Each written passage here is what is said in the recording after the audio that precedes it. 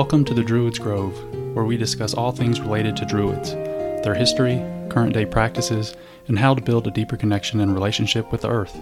I'm so glad you're here. If you find what I have to share helpful, please subscribe and share with others that may enjoy it, and check the show notes for more information. Come on in, relax for a bit, and I hope you enjoy. Hello everyone, and welcome to the Druids Grove. In this episode, we're going to be talking about ceremony, or ceremonial magic, in Druidry. So when I first started down my druidic path, I didn't really understand much about ceremony or ceremonial magic. I didn't really know much about it, or even that it existed, really, until I started down this journey. The little bit that I did know about it was from the few weeks that I was looking into other pagan paths, specifically when I came across Wicca. And just from my brief investigation into Wicca and paganism, that kind of thing, the concept of ceremony did kind of pique my interest, but I didn't really understand much about the purpose behind it. In general, I was kind of drawn into the organization and the structure of the process of ceremony. I found it very interesting how things were used in spiritual practice. You know, I was interested in the concept of working with the elements, honoring the elements, kind of putting your intention behind it. But I didn't really understand or connect with the magical component of it, I guess. And in regards to the goal of kind of a Wiccan ceremonial magic, in the concept of kind of directing your will or working to seek a specific outcome or a goal within magical practice or ceremony, I didn't really feel comfortable with that. When I was looking at ceremony and kind of ceremonial magic, what I wanted was it to be more kind of directed at worship or kind of connecting to or honoring, whatever idea or concept I wanted to work with, such as, the elements, gods and goddesses, nature, and so on. So I wanted to kind of approach it from the perspective of respect and appreciation, connection, rather than from the perspective of trying to develop a connection in order to inflict my will or my desires on the world around me.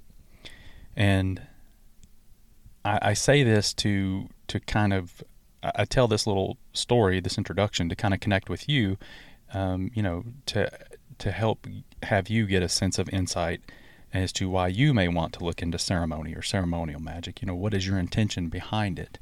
If you're just exploring it, look at all the different ideas behind it, but think about why and how you may want to work with it. So when I came into Druidry, I first encountered Druidry through Obod, the Order of Bards, Ovates, and Druids.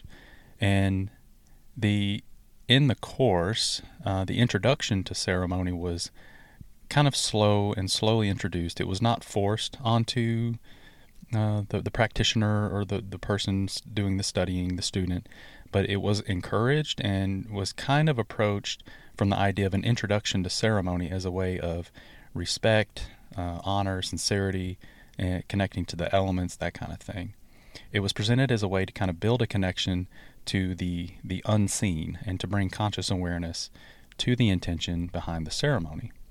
And it was presented in a way to kind of consecrate a space to work with the world around us and the elements and, the magic within us and the magic of the universe.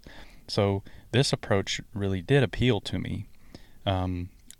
What it did for me was it kind of gave me a sense of wonder and curiosity, rather than being just a formal task, a list of tasks that has to be completed in order to achieve a goal. And that was really appealing to me. So when we look at ceremony in general, we can have different kinds of thoughts or imaginative ideas come to mind as to what ceremony might be or its purpose or how we can work with it.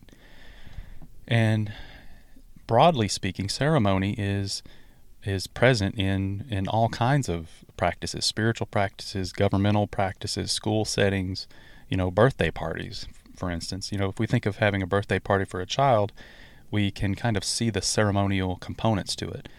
When it's time for the actual celebration of the birthday, there's generally like a formal structure. At least in the United States where I live, and birthday parties are kind of celebrated in this very formal structure kind of across the country. Just colloquially, kind of society has, for whatever reason, developed this ceremony. So if we look at the process, so the child or even as an adult in an adult birthday party, they are the center of attention. So everyone stops what they're doing and gathers around this person. Someone typically lights a candle or candles that are placed in a special treat or a cake or whatever, cupcake, and they bring it and place it in front of this person. So everyone stops, everyone sings the happy birthday song, then the celebrant, the person that we are there to honor, makes a wish and blows out the candle. But, there's the superstition. Remember, don't tell anyone what you wished for or it won't come true. So if we look at like this, we may not think of a birthday party as a ceremony, but where do these ideas come from? Where does this process get developed and become commonplace? Why would we use a candle? What is with the kind of secret and the secrecy behind the wish? Why do we follow this very specific order? Imagine instead if the person lights a candle and they blow it out before anyone sings, or everyone just sits in silence when the cake is brought out with a candle, and they don't sing. They just look very solemn, serious. So this would seem kind of off, and that's because it's not following this normal structure of ceremony that we've kind of been indoctrinated to participate in. Like I said, there's a lot of different places we can see ceremony. So we see ceremony in funerals and weddings, at the birth of a child, with the cutting of the umbilical cord, or someone is newly married and they're moving into a house and carrying someone over the threshold of a new home, or the swearing in of a politician, or a kindergarten graduation. So ceremony is present in all of these situations. So why do we use ceremony? And if we look at it, if we think about it, is it always acknowledged kind of from an outsider's perspective to look at the why or the reason we are doing these things? Or are they just like so ingrained in our culture that they lose their significance?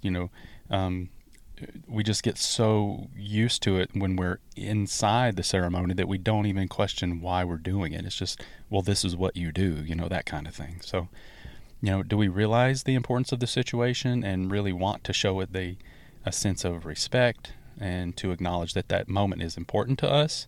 Or do we just kind of go with the flow because this is what you do, and if you step out of line and do it differently, people will notice, and then it seems weird, and all that thing. So ceremony or ceremonial magic is really no different than these other types of ceremonies. And from an outsider's perspective, ceremonial magic or ceremony in a spiritual practice may seem like a very odd thing or very extravagant. Depending on one's religion or spiritual practice, people may really judge the ceremonial practice of others. People historically have been murdered, hanged, punished, jailed, prosecuted, persecuted, extradited, whatever you want to say, severely punished for the way that they perform a ceremony if it doesn't align with the beliefs of the others around them. And if we look back, this is what happened to the Druids. So, the Christians and the Romans encountered them. They did not like the way the Druids were doing things. The Druidic practice of their spirituality did not align with what the new kind of status quo was, so they were wiped out. They were punished. We can look back on the era of the Crusades, or in the current era of the constant, conflict in the Middle East countries, where people are murdering and killing other people based on their disagreement about who or how to worship, which most of the time revolves around ceremony. So, and if we look at it individually, within a culture, most people within an individual culture may not even think of what they do as ceremonial magic, but when they see other people do it and other cultures do it, they will judge them and, hurl accusations at them or judge them.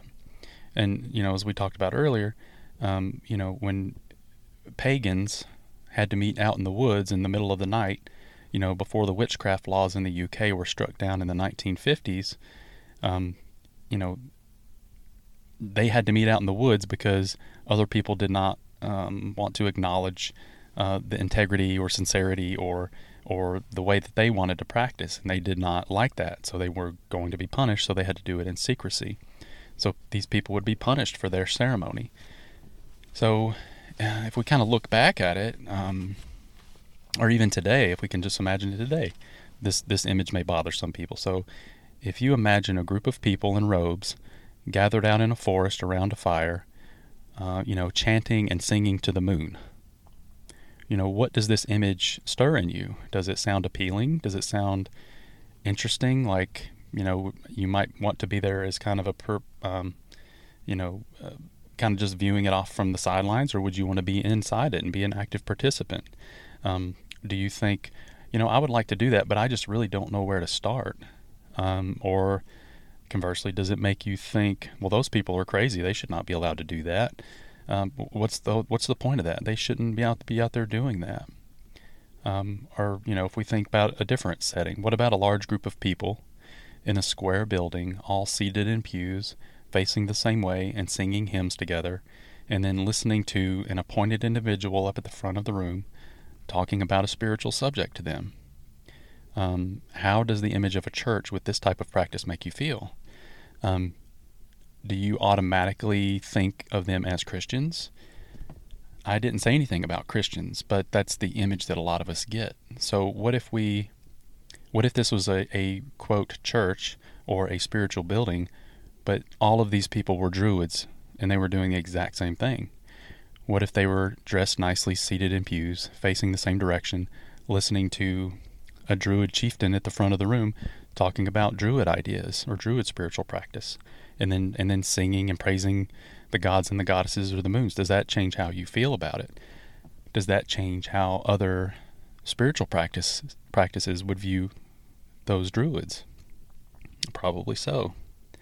The practice looks identical. The only difference is in the content of the ceremony. So a group of Christians in a church versus a group of Druids in a, whatever you want to call it, a church or a spiritual group, if they looked exactly the same and you could not understand the language that they were speaking, they would be doing the exact same ceremony, but the context would be the only thing that is different. And some people just don't like that other people do things different than them. So it may not even have to do with their spiritual practice individually, but the image of people gathering around a fire out in the woods on a full moon night and having a spiritual service versus the organization of being in a church or a spiritual building, they don't like that because it's not what they're used to, and they don't think other people should be able to practice that, unfortunately. So again, if we kind of look at the forest scene of the practitioners around a fire, arms lifted up to the sky, singing to their gods, goddesses, or the moon and the stars, wearing colorful robes made for ceremonial practice. If we compare that to a group of Christians standing in a church together, arms raised to the sky, singing in praise to Jesus, wearing their formal attire due to the significance of their weekly Sunday ceremony, what is the difference? The only difference is our perception of the situation and the context. So the only difference is the feelings that we allocate and allow to be expressed for this experience. And maybe one appeals differently to you. Maybe you like one more than the other. The point here is that ceremony and spiritual practices are they're ubiquitous. They're widespread. Ceremony is commonplace in all spiritual practices. But so many people get wrapped up in their own ego and worry about protecting their own beliefs that they demean others that are doing the exact same thing, only maybe in a different environment or in different clothes or directed at different spiritual beings with different spiritual beliefs. So, going to kind of throw another little wrench into the whole concept of ceremony. So when I came into Druidry, I was kind of distraught about two different things. So, first, I thought, how in the world would I be comfortable enough to participate in a ceremony in a Druid practice with other people? I was so used to the idea and the concept of like a Christian ceremony, being raised in the southern U.S., but not really having gone to church, but that's commonplace here. The idea of doing a ceremony with other people outdoors was very kind of shocking to me. And again, this was showing my cultural indoctrination. I had beliefs about what a ceremony was, what it should be, what it looked like, based on what was most common around me. And these were instilled in me based on where I was born in the world and where I grew up. And anything outside of that, sadly to say, to me seemed weird or different or impossible or, quote, wrong, however you want to say it. But that's just showing my ignorance and lack of understanding and acceptance and having not yet changed my worldview and my perspective on things. And secondly, when I accepted the premise that maybe I can do this, and this actually is interesting to me, sadly I realized that there are no Druid groups around me to be able to participate in a Druid ceremony. So, just within a few moments, I was initially worried, nervous, scared, shocked, and then kind of disappointed and sad, but also kind of relieved. Because I was like, I want to do this, I don't want to do this, I don't know how to do it, I'm a little scared, I'm a little nervous, it's just all these different thoughts at once. But then I thought, well, how am I supposed to participate in ceremony if there's no one around me that I can go join in with? But the more I read and researched and studied Druidry through the Obad course, the more it was made clear that it is perfectly okay, if not even encouraged, to kind of develop your own individual ceremonial practice. And I can completely say wholeheartedly, without reservation, that this flexibility and this openness to be able to establish your own individual practice and ceremony, this was the doorway that kind of let me dive more deeply into Druidry and to develop a spiritual connection, to the world and Druidry that I, never imagined was possible. Because I was kind of brought up that, you to do your spiritual practice, you have to be around other people and you have to go to, quote, church, whatever that looks like, and, worship with other people. The idea of developing your own practice and having your own ceremony was never something that occurred to me. And being introduced to that in Druidry really opened up the world for me to be able to go down this path. So again, I share this story to provide you with kind of assurance that it is perfectly okay if you live in an area where there aren't other Druids around you, or pagans or whatever, that you can join in ceremony. It's okay to do your own thing.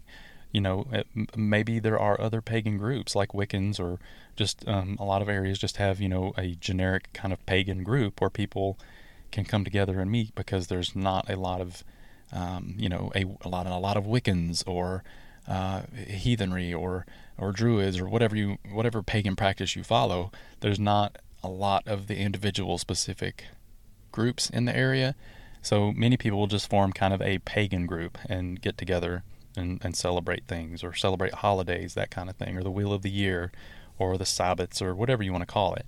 And they have ceremonial celebrations, and maybe you could join them if you're interested in getting together with other people. But whatever your decision, whether it's like individual practice or group practice or a mixture of both, the benefits of using ceremony in your practice can be very special. It can help bring insight and gratitude and a new level of kind of love and appreciation and connection to your own spiritual practice. So what are the kind of the broad ideas about ceremony? What are we doing in ceremony, and what is the purpose? So broadly speaking, the goal of ceremony is to bring a sense of kind of formality and intensity to a specific situation. So our goal here is to kind of leave the outside world. We want to blur out the outside world and intensely focus on the present moment. So our goal is we want to bring all our attention and focus to this moment right here, right now, with a sense of purpose and intention. And the topic of a ceremony can be anything you want it to be, anything that you feel is important. It can be to celebrate the holidays of the wheel of the year, or to celebrate your initiation into your Druidic practice, or even just a daily ceremony at your altar in your home, just to bring a few moments of kind of quiet reflection and meditation to your day. Ceremony can be very extravagant, requiring robes or full dress, or, kind of formal dress, a journey to a special place outdoors, or it can just simply be a moment of silence in your car before going into work. That can that can be ceremony as well. Any time that we are taking a moment to kind of block out the outside influence of like the human world, with all its distractions, and all that, and focusing internally on our connection to nature, or our spiritual guides, or meditating on a specific topic. These are all a form of ceremony. So in ceremony, not only are we kind of quieting the mind and the space around us, we have the additional goal of seeking to make a conscious connection to the universe around us, with an emphasis on whatever we are wanting to connect with. So we are going to kind of create a safe space. Some believe that we are creating an area that we can be protected from outside harm, and I'll kind of talk about that in a little bit. Many people believe in various energies around us, outside of us, and inside of us, and they believe that we can exchange energy, positive or negative, with the world around us. And in ceremony, when our minds and our energies are focused in one direction or on one concept or subject, we can be exposed and vulnerable in other areas that we are not focusing on.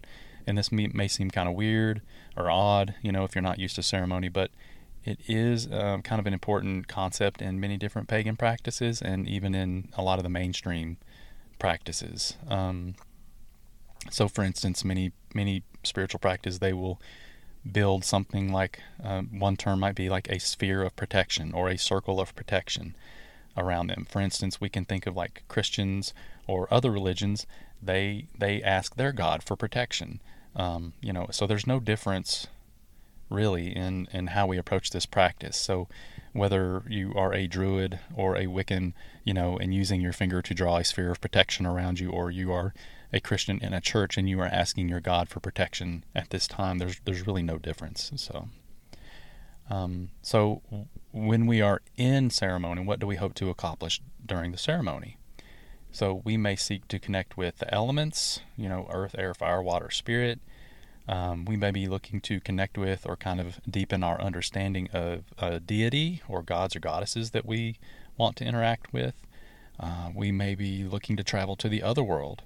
We can look to simply just be silent and listen to the universe for a direction or a path to go in our daily lives. There's any number of reasons to hold a ceremony.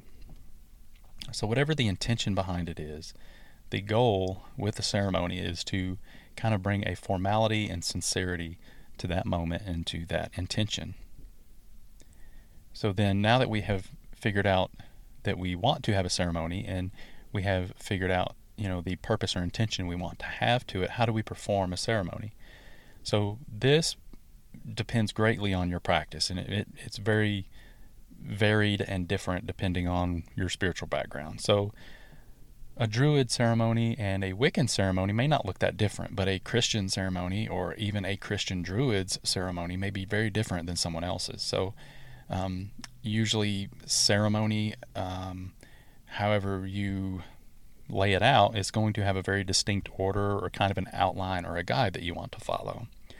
And if you're new to ceremony, it can be helpful just to have a written order or a list beside you to reference, when you start doing ceremony, until you do it enough times to get it down and you can do it from memory.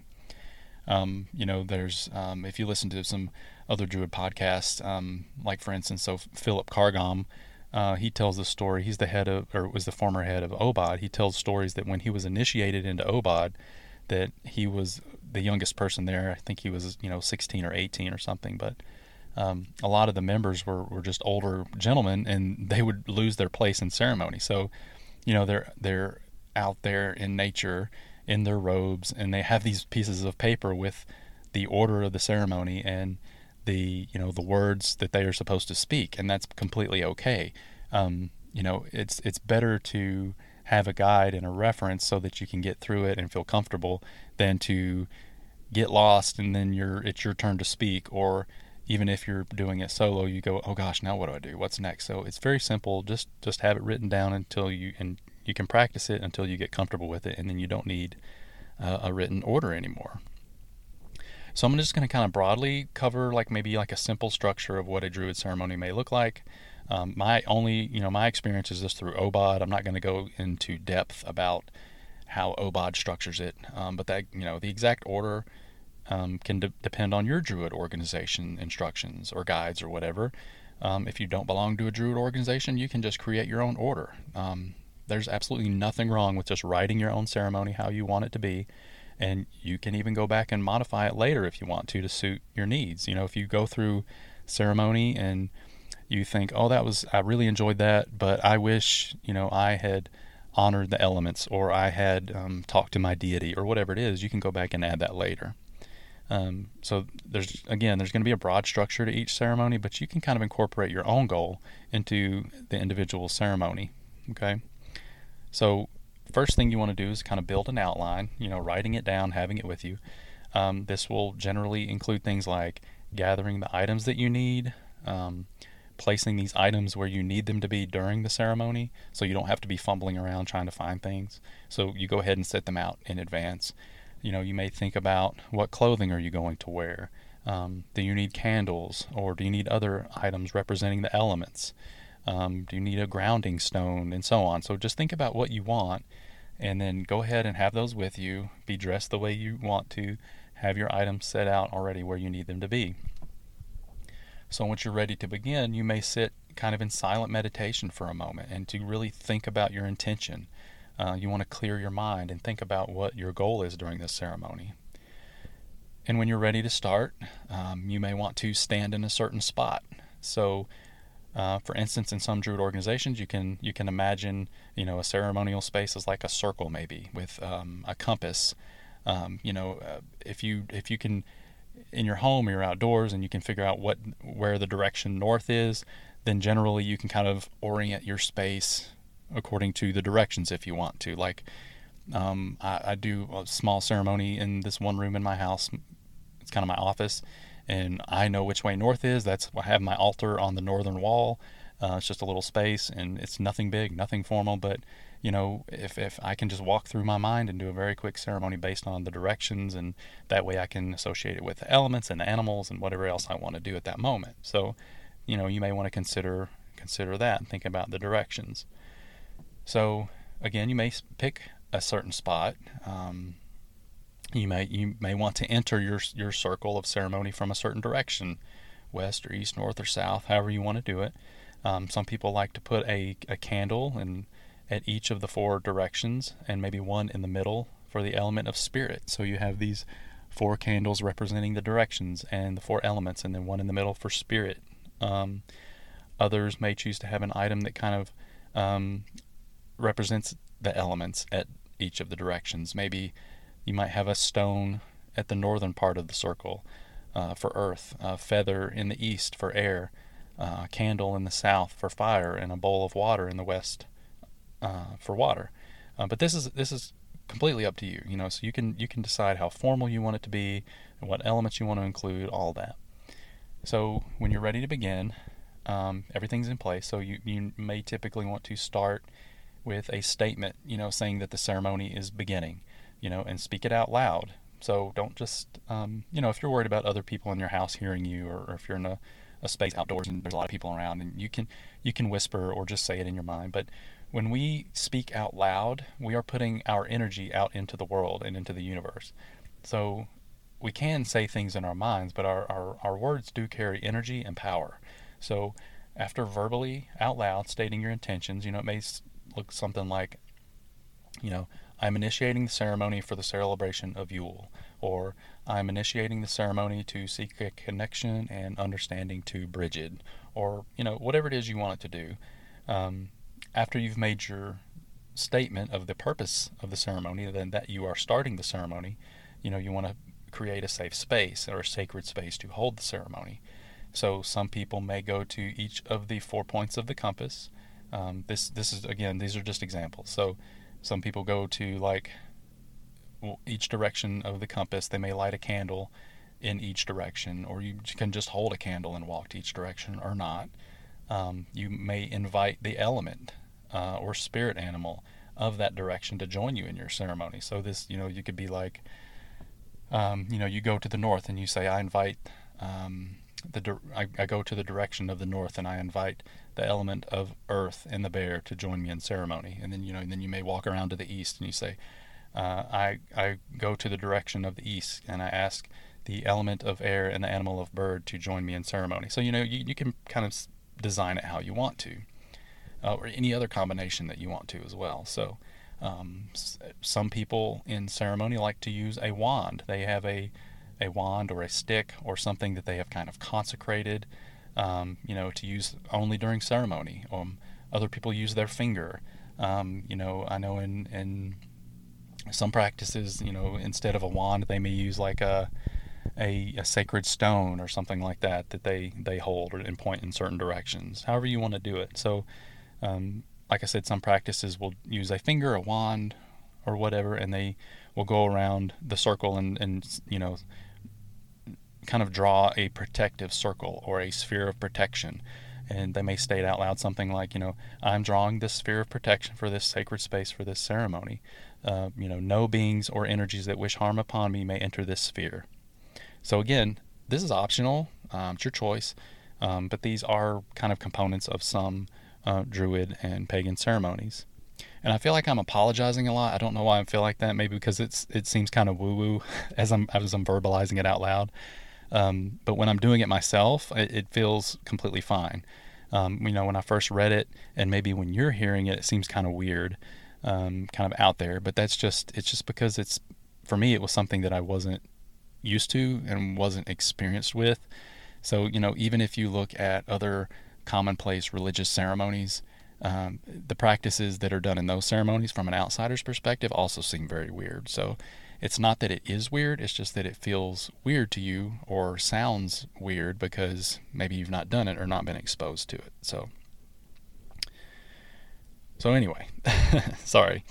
So, after you stated your intention, you've invited the elements or spirits. You can even invite gods or goddesses to be with you. You draw your circle of protection. You are ready to begin the ceremony. So this could be anything from simply conducting a reading, or giving a verbal speech that you've prepared, or acknowledging the importance of whatever the ceremony is. For instance, simply maybe it's a Yule ceremony, and I say that because the winter solstice was 2 days ago. So maybe it's a Yule ceremony and you just wish to honor it. And you give us a verbal out loud speech about what Yule means to you and how you want to connect with it. It could be that you kind of speak in depth about why you want to connect with a certain god or goddess, or you could just sit down in the center and begin meditation on whatever your ceremony is about. Maybe you want to meditate and just do some spiritual journeying or something like that. You can even speak out loud, just stating that you're just broadly seeking guidance from the universe on a specific situation in your life at the moment. I am at this troublesome time in my life. I want to sit in meditation, and I'm asking the universe to please help me, guide me on my path, and I want to gain some insight into what I should do at this time in my life. And then you can just sit in that sacred space and do that. This is a time when other people may go into very deep meditation, or do what you might call shamanic journeying, or astral traveling, or going into the other world, which we talked about a couple episodes ago. Whatever term or phrase you want to use for that type of practice. Other people use this as a time for divination practices. So some people, and I've done this before and found it very helpful, if there's something going on in my life and I'm just seeking some guidance on it, I may do a very quick introductory ceremony, meditate for a moment, ask my question to the universe, and then do some divination. So things like using tarot cards or oracle cards, water gazing into a bowl of water, or a black mirror, or using the Ogham, or any other type of divination tool. So the idea is that this is a time when we are outside the regular kind of apparent world around us, and we are open to influence from the spiritual world, from the elements, deities, other natural energies. This is the time that whatever you're there to do, this is the time to do it. So once you have kind of completed the main section of your ceremony, you've come to a conclusion. You may wish to sit in silence and just sit for a few moments and reflect on anything that you felt or you've heard or insights you've had during the ceremony. You're still in this kind of sacred space. You're safe. This is a good time to just simply continue in that mindset and that space and to kind of be present. So whatever, when you've completed whatever you came to do, it's time to kind of start to finish it up. So some people that are meditating, they may use a timer or an alarm that will go off and kind of pull them back to the present. Some people use a grounding stone to bring them back to the here and the now. Whatever you like, you can choose how you want to do it, but something that kind of brings you back to the present time and present space. So once you're kind of back to the present, it's now time to formally close the ceremony. And some practices do this by reversing the circle or the compass, going in the reverse direction that you went in before. So maybe you started and you went north, east, south, and west. So you may reverse it and close the circle. If you went clockwise, you may open the circle back up counterclockwise and go west, south, east, and north. However you want to do it. But as you're going through it, you're thanking whoever you invited to be with you. So if you invited the elements or animal spirits or the directions or any deities, thanking them for being with you and acknowledging their presence if they were there and letting them go, and then using your finger or the wand or whatever to open that circle or sphere of protection as you're going around. So now this is a time when you're like, if you can imagine, you closed yourself off in a bubble, outside of the apparent world. Now you're opening that bubble back up. You are rejoining the world around you, kind of to say. So if you had candles lit, this is a time to blow them out. I was reading the other day that in one book, someone said that Druids don't like blowing out candles because it's pitting one element against another element. So you are using air to combat fire, which is kind of, I don't know, it made me think about it.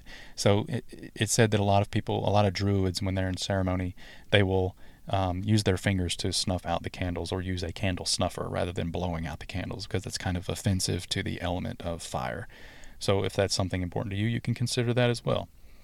Then after you've got the candles out, you can go back to the beginning position wherever you chose to start your ceremony, and then kind of, again, verbally putting your words out into the universe, saying something like, I'm closing the ceremony for my initiation into the practice of Druidry, or I'm now closing the ceremony for the celebration of Yule, or whatever it is, or however you want to choose to close it.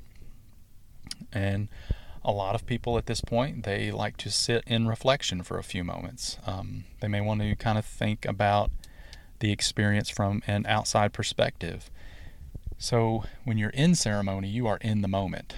You are experiencing whatever you are there for and whatever you're there to experience. So some people like to sit and, again, look at it from an outside perspective. So you may ask questions.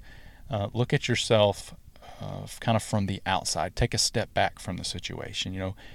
What was gained in this ceremony? What did you feel? What did you learn? Did you accomplish your goals? What insights did you have? It can also be really helpful to have a journal, or even many different journals about, maybe you have a meditation journal or a ceremonial journal or a nature journal that you take when you go on walks. But for instance, having one specifically about ceremonial experiences and writing down, notes about insights you had or changes that you want to make to your next ceremonial experience. Or just write down, goals for the next time. Like, I sought to reach out to this deity. I felt their presence a little bit, but I think next time I might like to approach it this way and see if I can get better insight or connection this way.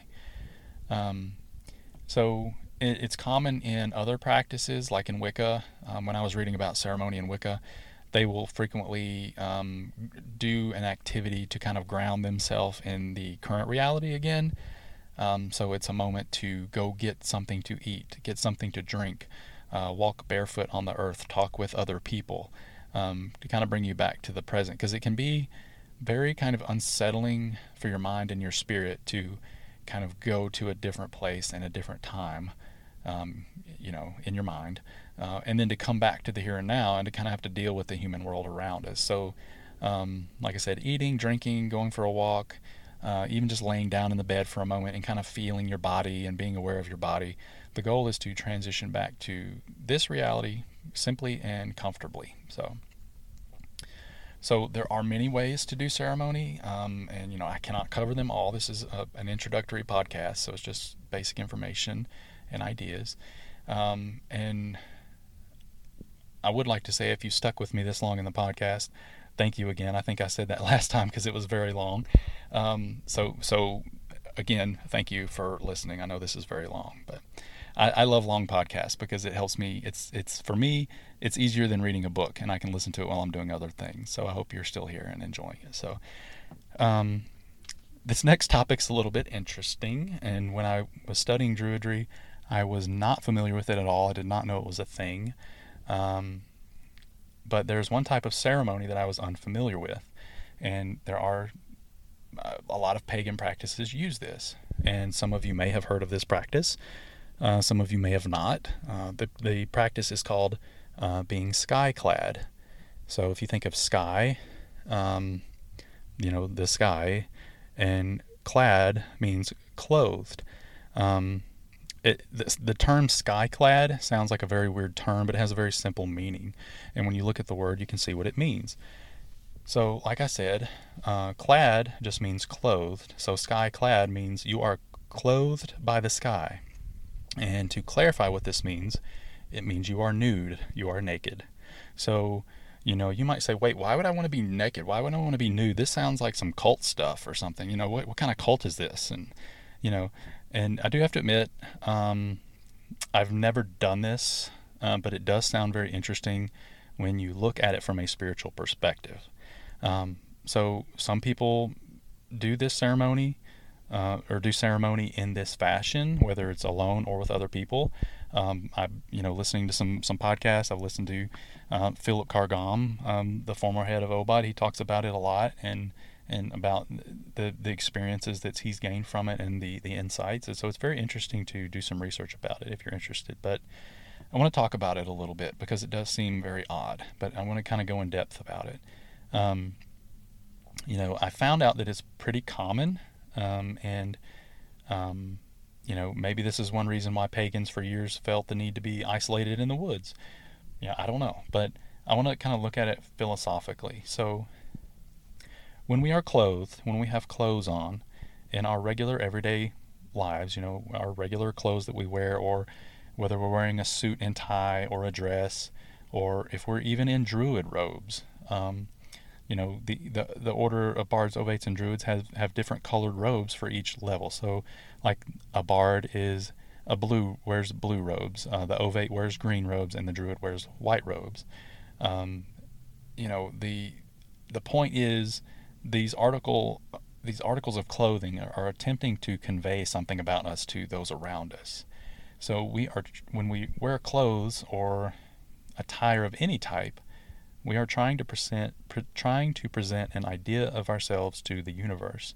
I am a bard, so I'm wearing this color. I'm an ovate, I'm wearing this color. Or I have money and can afford nice clothes, so this is how I show respect. Or I am poor and I can't afford nice clothes, but I am here in the best clothes that I have. One of my most favorite quotes is from Henry David Thoreau, and in Walden, and he famously said, "Only those who go to soirees and legislative halls have new coats to change as often as the man changes in them. But if my jacket and trousers, my hat and shoes are fit to worship God in, they will do, will they not?" So his point was that society judges a person based on the clothes that they wear, but God, or your god or goddesses or other deities or just the universe, however you want to think of it, uh, does not care what clothes you wear. Clothing is a way for humans to tell others how they should see them or perceive them. So if we remove the clothes and the attire, then we remove the ego. So we are physically and metaphorically stripped bare, you know. So when we enter the world and when we leave the world, we are in the nude. We are stripped of ego. We are exposed to the universe. And some people believe that when performing ceremony, which is in itself something that invites us to be vulnerable and open to the universe, you know, so if we are wearing clothing, we are still hanging on to this sense of ego and pride and separation or individual entity. You know, when we're wearing clothing, even if we're all wearing robes, if they're different colors or whatever, we are different than the person beside us. So I'm wearing a blue robe while you are wearing a white robe. You know, I have a tie and a jacket while you have on a t-shirt. We are not one in this moment. We are separate. We are different. But if we're all nude, then we are all the same. You know, when we are nude, we all are all part of the kind of one human and universal life and consciousness of the universe. There's no separation. In that moment, when we are all nude, we are skyclad, as it is. We are all vulnerable. We are equal to each other. You know, a different kind of approach is, in that moment, we are also equal to the other animals around us in that moment. We are exposed to the elements. We are simply a human animal existing in this state. And by performing ceremony skyclad, either alone or with others, we have this feeling of, you can create this feeling of oneness with the earth and in the world around you. So you are presenting yourself to the world the way that your ancestors would have thousands of years ago. So we can imagine being in a forest alone or with others. Maybe you're near a fire and it's at night and you're under the stars, or maybe you're in a field or up on a mountaintop, you know, in the middle of the day in summer, or maybe it's winter and snow is blowing around you.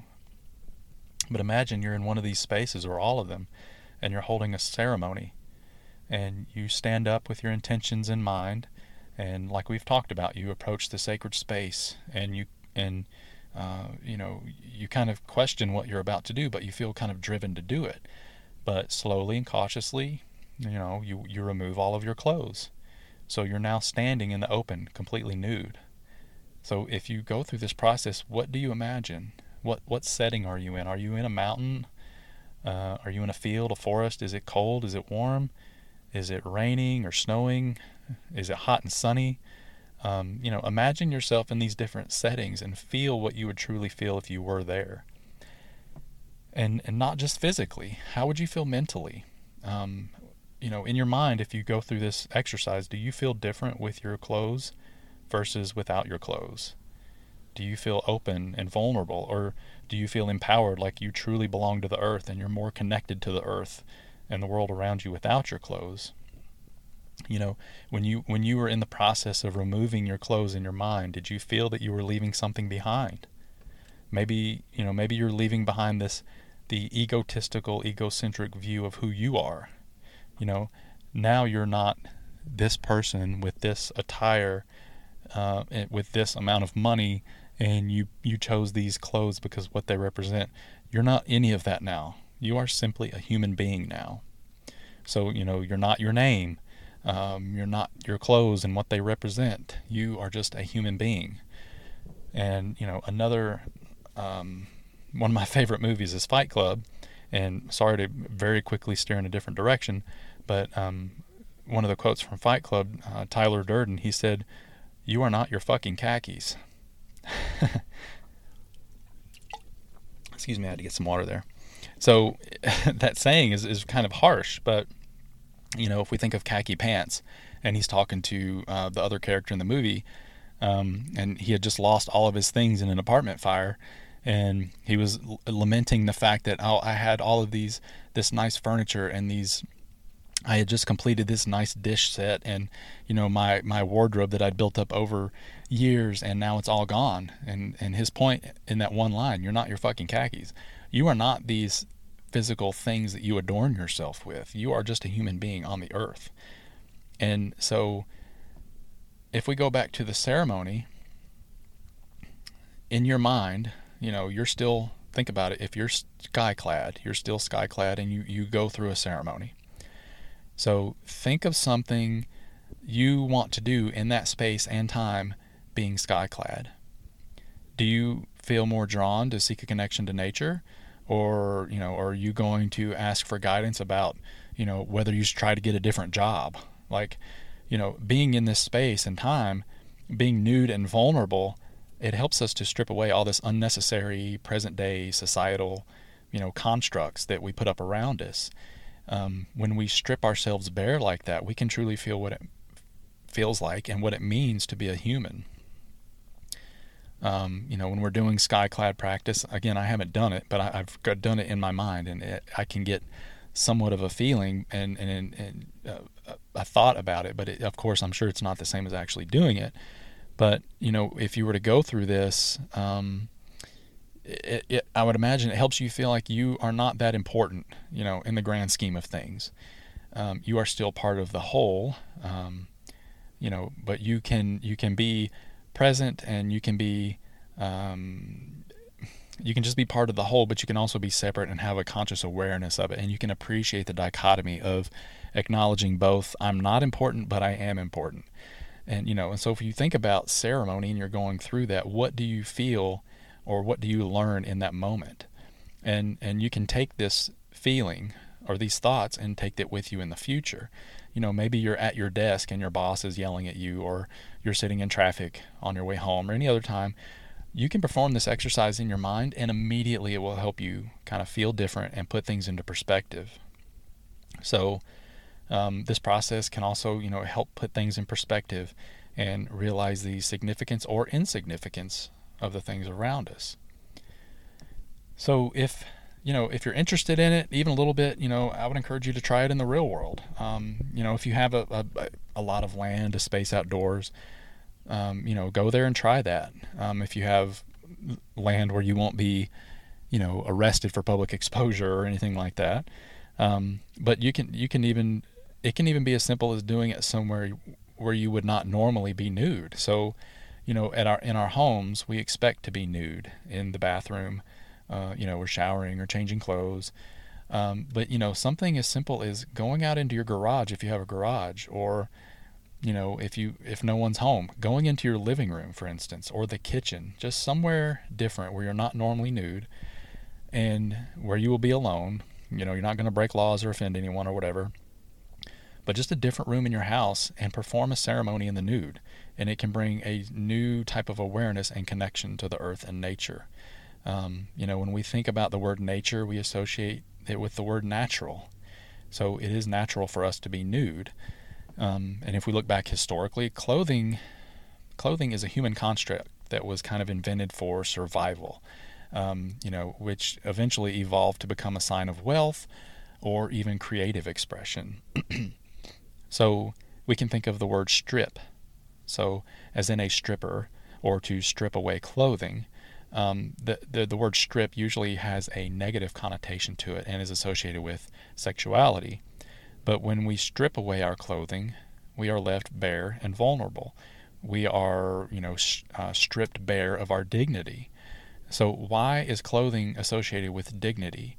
Should we not have dignity when we are in the nude? Should we not be proud of who we are in the nude? This is not a sexual discussion. This is not an approach about sexuality from a human perspective. It is about the basic foundation of kind of humanity and realizing our connection to nature and our role in the universe. And by stripping away these things that represent societal norms or, sexual expectations of, quote, appropriate dress, or the perception that we and other people get by wearing clothing, when we take all that away, we are left with nothing but who we are. So this should be something that's very beautiful.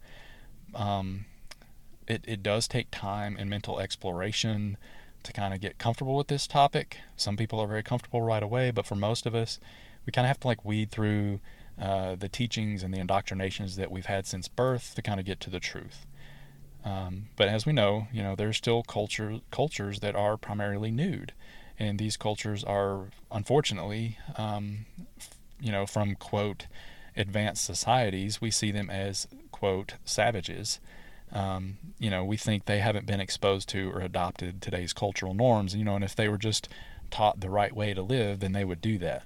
But for them, being nude is normal. It's appropriate. They look at outsiders covered up with, all these colorful cloths and items and wonder why we're doing that.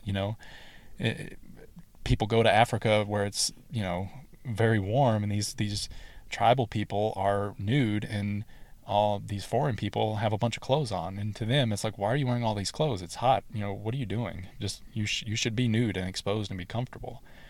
But again, there's nothing necessarily sexual to them about being nude. It's just how humans were meant to exist in the world. So if we can take away these negative connotations of being nude and stop looking at it sexually, which then leads to, quote, sinful behavior to most world religions, we can see each other with a much deeper sense of connection and respect rather than objectifying each other and making judgments based on other people's bodies. So this is different than, say, in a nudist colony. So in a nudist colony, everyone there is nude all the time. And this practice, skyclad, is very different. It's about coming from a place of spirituality. It's a ceremonial thing. It's appreciating the fact that we are a human being in this world, and we are an animal with conscious awareness, and we can direct that awareness in any number of directions with any number of intentions. And being skyclad is simply one of them that can help us develop a deeper connection to nature. So I know that was a very long topic, but I felt like it needed to be because it can be a very kind of contentious and odd subject to talk about. So I wanted to approach it from the perspective of kind of being open about it and looking at the intention behind it and kind of just exploring it a little bit. Just let it sit and think about it. It's out there if you want to think about it or practice it. So sorry for the lengthy discussion on that. But in closing, coming up on the end of the episode here, ceremony can be a very wonderful, fulfilling spiritual experience, but you can organize it any way you want to fit your needs. And you can have it be very formal, very drawn out, or you can make it very short and to the point. And by bringing a sense of kind of intention and focus to your spiritual practice, whether you're only doing ceremony on like the holidays of the wheel of the year, or you're doing it multiple times per day, or only some people just do it in the morning and the evening. However you decide to do it, you can deepen your connection to the universe, and you can appreciate the fact that you are alive in this moment, and we can acknowledge our role in nature, and we can feel more connected to the world around us, and that's what Druidry is all about. So however you decide to perform ceremony is up to you. You can follow written outlines by other Druid or pagan organizations, or you can completely write your own to fit your own style and your own needs. And, just to make sure, I put it out there, some Druids don't use ceremony in their practice at all. Some people just learn about Druidry and practice Druidry on a day-to-day basis, and they don't feel the need to have this formal ceremonial expression. And that's completely okay for you as well. But whatever you decide to do, it is an option, and I would just encourage you to get out there and explore it and try it for yourself and see if it's something that you want to incorporate into your practice. So thank you for listening, and take care.